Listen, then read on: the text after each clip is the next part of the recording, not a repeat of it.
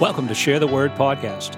Whether you're a first-time listener or you've been here before, we are grateful for this time together in God's Word. Let's get you started with today's chapters 6 and 7 together, as Paul unfolds about a young leader in the Christian church named Stephen, who boldly confronts the Sanhedrin and pays for it with his life. Let's listen in. Acts chapter 6 and 7, the first Christian martyr. I'm going to do something we haven't done to date in this podcast series, and that is cover Acts chapter 6 and 7 together because they are one running narrative. As I've mentioned before, the chapter and verse divisions in our Bibles were not put there by the original writers, like Luke didn't put chapter 7 and the verses down.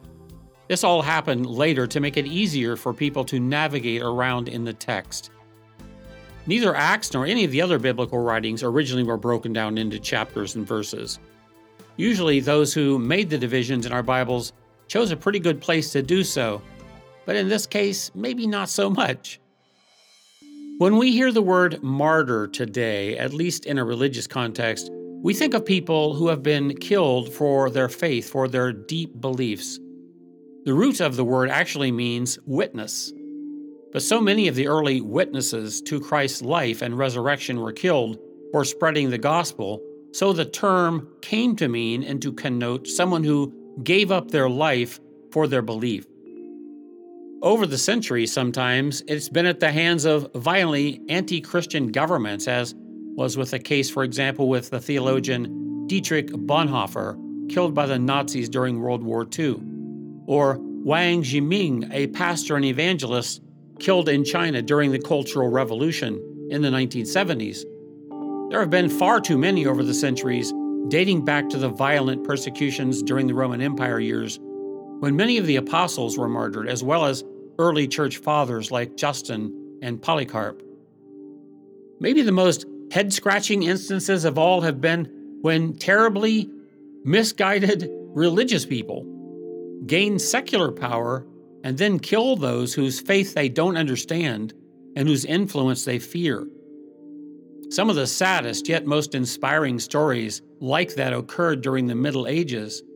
During that dark period in Europe we call the Inquisition, the Roman Catholic Church hierarchy sought out and tried to kill people like John Wycliffe and William Tyndale and Martin Luther and several others. What was their crime?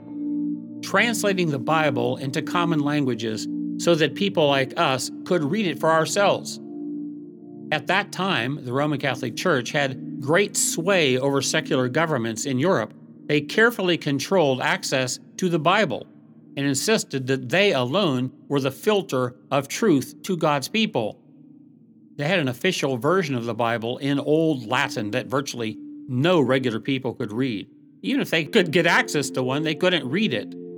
But some scholars within the Roman Catholic Church who did and who could believed deeply that the Bible should be in people's languages, in vernacular as we call it, in languages people used every day. Some of them took on the power of the institutional church and the puppet states that they controlled to accomplish that goal. John Wycliffe, as I mentioned, he died of natural causes before they could kill him, but they martyred many of his associates at Oxford College who carried on his work of translating the Bible into English in the middle part of the 15th century. 40 years later, religious authorities dug up Wycliffe's bones and burned them to be sure everyone knew they considered him a heretic for having crossed their religious authority. A generation after his time, William Tyndale took up the dangerous challenge, and he did get most of the New Testament translated into common English. For his efforts, he was captured, strangled, and then burned at the stake by the Catholic king Henry VIII. You know, one of the most fascinating details in church history is that Tyndale's pyre, the wood that he was burned upon, was stoked with manuscript sheets from Wycliffe's banned Bible. Those who witnessed his burning say that as he died, he was praying out loud, and many people heard him say, "Lord, open the eyes of the King of England." And it was, in fact, that same King of England who later changed his mind and authorized the translation and publication of the Bible in common English, for the first time making it legal in his realm for commoners like us to have a copy of the Word of God in a language they could understand. These Christians I'm talking about were great heroes of the faith in my estimation. Anyone who is willing to lay down their life to share the Word of God has unique and special rewards awaiting them in heaven, I bet. In the last book of the New Testament, the Revelation, believers in the early churches were promised by God, if you are faithful, even to the point of death, you will receive a crown of life. Today we're going to see when the sad, but sometimes inspiring, chain of martyrs who died for sharing their Christian faith actually began. As chapter 6 opens, Luke tells us that a problem was brewing among the rapidly growing Christian community in Jerusalem. Some of the Christians were Jews from other places who had stayed on in Jerusalem to be part of the early church, as we've discovered.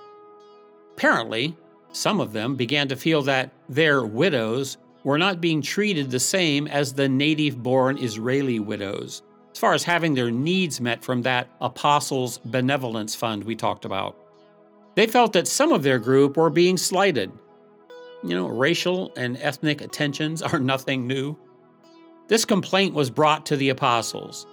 The apostles' ministry was primarily spiritual oversight and teaching and praying for the people, and that was taxing enough, demanding enough.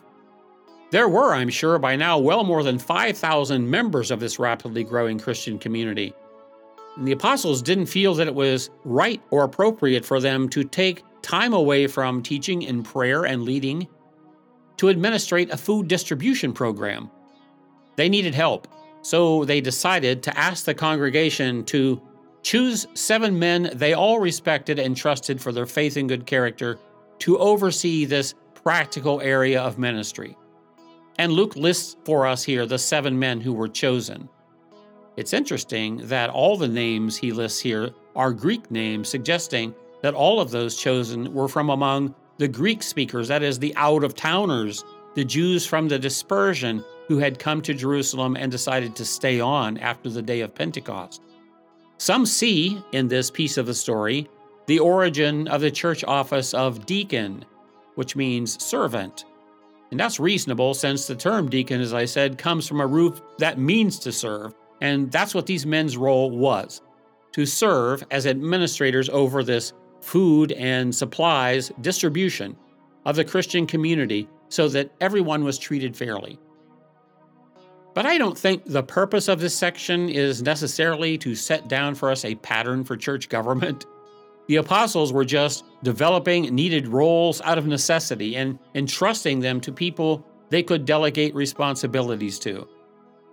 That's what all good leaders do. I think a more likely reason Luke recorded this background information for us is because he wanted to introduce to us 2 of those men who were chosen to solve this food distribution problem, and he is now briefly going to turn the spotlight on these 2 men in his narrative. At the same time, I believe, he is underscoring an important theme in Acts for us here, and we should take note of this. That is, when the church is problematic and having issues, it kind of grinds to a halt. But when those issues are solved and the church is unified, it grows and advances. That's what happened here with the whole Ananias and Sapphira problem, and also these people complaining about not getting their fair share from the benevolence fund. They kind of lost their unity for a while and their focus for a while, and things ground to a halt. The Holy Spirit wasn't as free to work in a church that was not unified. Unity is essential for the Church of Jesus Christ to advance, and good leadership that people trust is essential for unity. We see that illustrated here very clearly, don't we? Fortunately, the apostles' solution of allowing the people to select some trusted men to administrate this food distribution problem, that worked out very well and unity was restored. And the early church continued to prosper, we're told. At the end of this paragraph, Luke says, the number of disciples continued to increase in Jerusalem, and even a great many of the priests were becoming obedient to the faith. Even priests who worked at the temple were becoming Christians? I'm sure that got the attention of Caiaphas and the rest of the Sanhedrin, which might explain something drastic that happened next. One of those 7 men who were selected by the church for this new administrative role was a young man named Stephen, and he's described as a man full of the Holy Spirit and faith. Stephen was a Hellenistic Jew, that is, one from the dispersion, not native to Israel. We can deduce that because it sounds like he had been boldly preaching in some of the synagogues in Jerusalem that were made up of Greek-speaking Jews, people not native to Israel. And God's hand was really on this young man, both in word and deed, we're told. But some men from what was called the synagogue of the freedmen, including both Cyrenians and Alexandrians, and some from Cilicia and Asia, rose up and argued with Stephen. But they were unable to cope with the wisdom and the spirit with which he was speaking. Stephen was visiting these different synagogues, and all of these places are from outside Israel, so these are Jews of the dispersion, and he is sharing his faith in Christ there. When he was questioned about why he believed what he believed concerning Jesus, he had great answers. They found it hard to argue with him. By the way, that's what all Christians are supposed to be able to do, that is, have reasonable answers for what we say is our faith. Stephen could explain why he believed in Christ, and he could do it powerfully and effectively, so effectively, in fact, that he was too persuasive for the leaders of these synagogues. Rather than allow him to continue to win people to faith in Christ right from their Jewish synagogues, some of them incited a mob to silence Stephen, and they dragged him before the Sanhedrin, the Jewish High Council. It's interesting to read the charges that they brought against him. Essentially, they were the same very false charges that were brought against Jesus.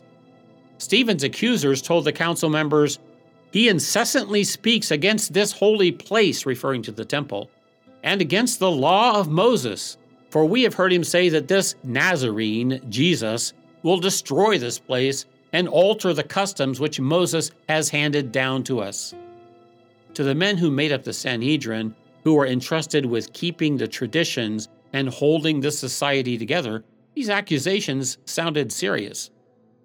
And as chapter 7 opens, the high priest who chaired the council that day asked Stephen to answer these charges. Then most of this chapter forward is devoted to Stephen giving the Sanhedrin essentially a history lesson, which I'm sure they appreciated, especially since the underlying theme of Stephen's speech was that history has a bad way of repeating itself.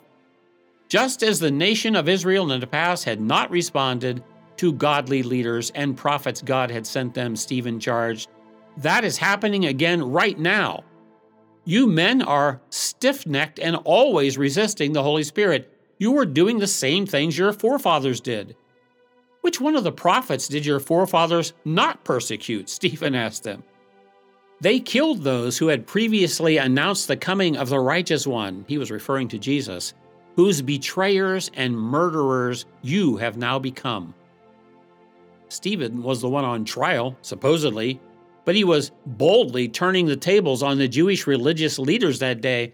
He accused them of stubbornly refusing to listen to God, to accept Jesus whom God had sent, and of denying the obvious work of the Holy Spirit that had been done right there in Jerusalem before their eyes, not only by Jesus, but even more recently by his apostles.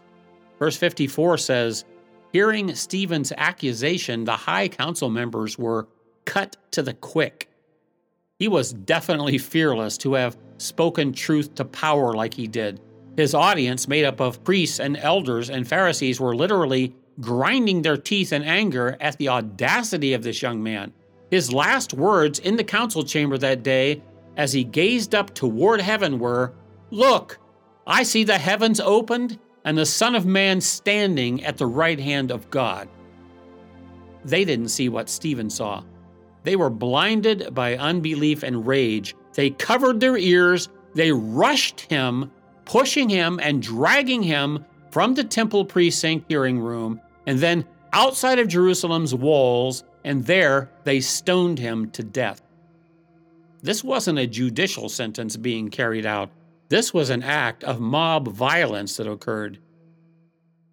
Almost like Jesus' own execution, Luke was told, when Stephen went down on his knees under the hail of rocks, he was praying, "Lord, receive my spirit, and don't hold this sin against them." That means the people were throwing rocks at him. I can't help but hear in that an echo of Jesus' words from the cross, "Father, I commit my spirit into your hands." And on behalf of his killers, forgive them, for they don't know what they are doing. Many have commented how that elsewhere in Scripture, in many places, it is said that Jesus, after having finished his work here, ascended to heaven and now sits at the right hand of God the Father. But Stephen says, as he was going down under the stones, he saw Christ standing. One commentary that I like suggests Jesus was standing, giving a standing ovation, that he stood up in honor and appreciation, ready to welcome this brave young champion of the faith home to heaven. I like that thought. But that day, Stephen became the first Christian martyr.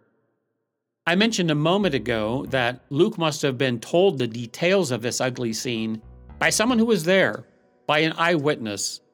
Even his exact words as he was stoned to death, I feel sure that there was an eyewitness there who passed this information along accurately to Luke.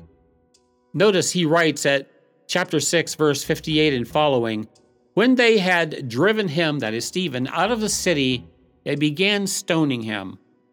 And the witnesses laid aside their robes at the feet of a young man named Saul." Remember, Stephen originally got into a tangle with men from the synagogues of the Greek-speaking Jews, one of which Luke said was the synagogue of the Cilicians.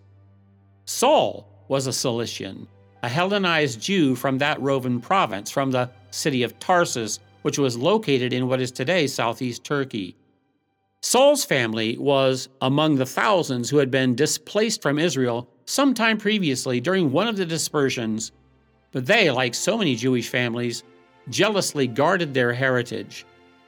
Interestingly, Saul was an exact contemporary of Jesus, but their paths never directly crossed during Jesus' public ministry years. While Jesus was growing up in a little village near the Sea of Galilee in northern Israel, Saul had a very different upbringing in the large cosmopolitan Gentile city of Tarsus in Cilicia. This was a thriving commercial center. It also had large communities of Asians, Greeks, and Syrians, as well as Romans and Jews, which explains why Saul was multilingual and understood different cultures. Tarsus was an important center of education and philosophy in the ancient world too, so he was exposed to the most advanced thinking of that time. His father was a businessman, we learn, and theirs was a family of some means. Importantly, he was born a citizen of Rome. Unlike our day, Roman citizenship was not normally a right of birth. Citizenship in the Empire of Rome was a privilege, either bestowed because of some important service to the Roman emperor or to some important high official, or it was purchased at great price. So Saul's father, or grandfather perhaps, someone in his family, had in one of those ways gained citizenship for their family, and Saul was born with that great privilege of being a Roman citizen. But Saul of Tarsus was a Roman on paper only. He was schooled at his local synagogue, he was immersed in the Torah and the interpretations of the Talmud. But because of his sharp mind and gifts, and his father's means, and the local rabbis probably encouraging this, at the age of about 12 or 13, he was sent to Israel, to Jerusalem, to rabbinical school. And not just to study with any rabbis either. Saul was sent to study with Rabban Gamaliel, a man we just met. You know, in all of Jewish history, only 7 teachers of the law were given the honorary title Rabban, meaning great rabbi. And Gamaliel, who we've already met, was one of them. That opportunity for young Saul was equivalent to a Greek boy being the personal student of Aristotle or Plato. It was an extraordinary privilege. Saul was a student of Gamaliel through his teenage years, and in that rigorous intellectual and religious environment, he excelled. He learned to think, to debate, to persuade.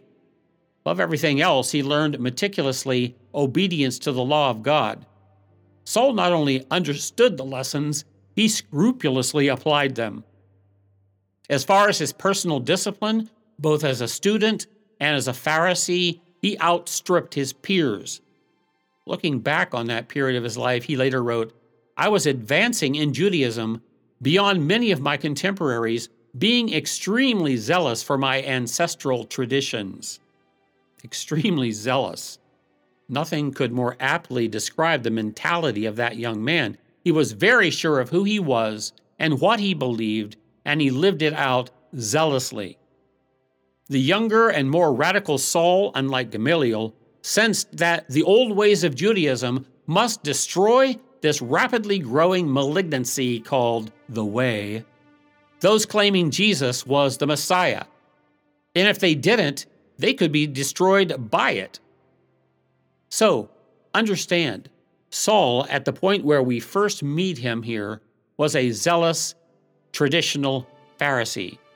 He was just as zealous for Judaism as young Stephen was for Christianity. They both were young idealists who could not imagine any middle ground, any room for compromise between the old order that Saul was immersed in and this new faith in Jesus as Messiah that Stephen completely embraced.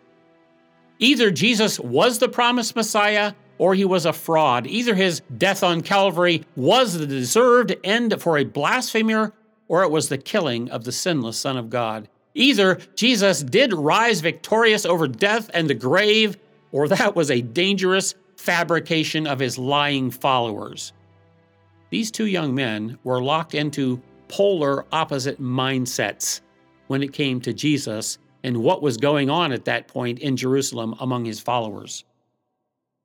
According to the traditions of the Pharisees, the witnesses to blasphemy must be first to cast stones against the accused. So as this violent scene closes in Acts chapter 7, Luke tells us it was Saul, giving his full approval, who held on to the coats of those witnesses so they could better hurl their rocks at Stephen. They laid their robes at Saul's feet, and he egged them on as they killed the first Christian martyr under a hail of stones. Imagine that. But as we will soon see, one of those two men, so zealous for their faith, will switch sides. And I'll give you a clue. It won't be Stephen, because at the end of this chapter, his dead body is under a pile of rocks, and his spirit is already at home in heaven with Christ. Not Stephen, but there is coming a dramatic turnaround in the life and in the heart of this fellow, Saul of Tarsus. Stay with us as this fascinating story of the early years of Christianity continues to unfold on the pages of Acts. Read ahead if you'd like into chapter 8. That's where we'll pick up the story next time. Until then, this has been Paul for Share the Word. Thanks for listening. Thanks, Paul. I am grateful every day knowing that I, for one, along with so many of you, are able to praise and worship God and share God's Word without experiencing the physical suffering and the price so many, like Stephen, who stood firm in their beliefs and their faith. They stood firm even at the cost of their lives. We send our prayers to all of those places and those that even today endure the suffering as followers of Jesus Christ. From all of us that share the Word, our blessings and prayers go out to all of you.